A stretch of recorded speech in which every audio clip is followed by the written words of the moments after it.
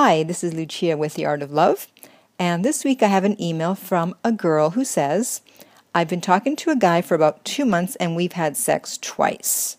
We agree to be exclusive. Sometimes he'll text me every day and sometimes he goes days without talking to me. He asked me to get on his Facebook for him the other day and message a good friend. So I did, and I also decided to check his other messages. I saw he had been talking to another girl the night before and was saying the exact same things to me. See, that's what happens when you check up on someone. Most of the time, if you suspect something's going on, you're probably going to find something. So, continuing, she said, when I asked him about it, he said he was drunk.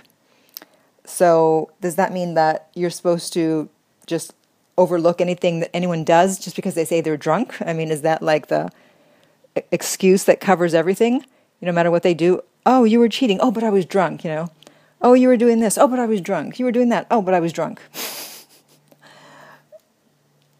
So that's really not an acceptable excuse, but a lot of people use it thinking that it'll get them out of the jam that they're in when they're caught doing something. And she goes on to say, am I being played or is this a game? I have so much in common with this guy, which is hard for me to find. What should I do? Well, there's a lot going on here.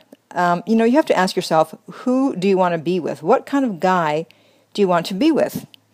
And once you answer those questions, you'll know what you should do, because you're focusing on the fact that you have a lot in common and that it's hard for you to find someone that you have a lot in common with, and so you're willing to overlook a lot of things, and that's what's going to get you into trouble, because you're not looking at how he's treating you or how he's behaving. It's like, oh, we have a lot in common, so I better stick around no matter what. Because you have to ask yourself, do I want to be with someone who we're exclusive and sometimes he'll text me every day and then I don't hear from him for days? Do you want someone who's messaging someone else and saying the exact same things to them? Do you want someone who uses being drunk as an excuse? So you need to look at those 3 things. If that's the kind of guy you want, then you stay. If not, then you go. It's really that simple. So if you're in a similar situation, you look at the person's behavior and say, okay, is this what I want in a guy? Do I want a guy who does X, Y, Z? Because a lot of times we look at the good things that we have, which is great, but then we tend to dismiss the things that aren't so great, and we forget to ask ourselves, do I really want to be with someone that does that? And I think if you look at it that way, you'll have your answer.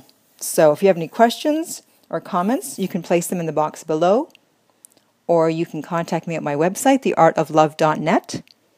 And until next time, remember that love inspires, empowers, uplifts, and enlightens.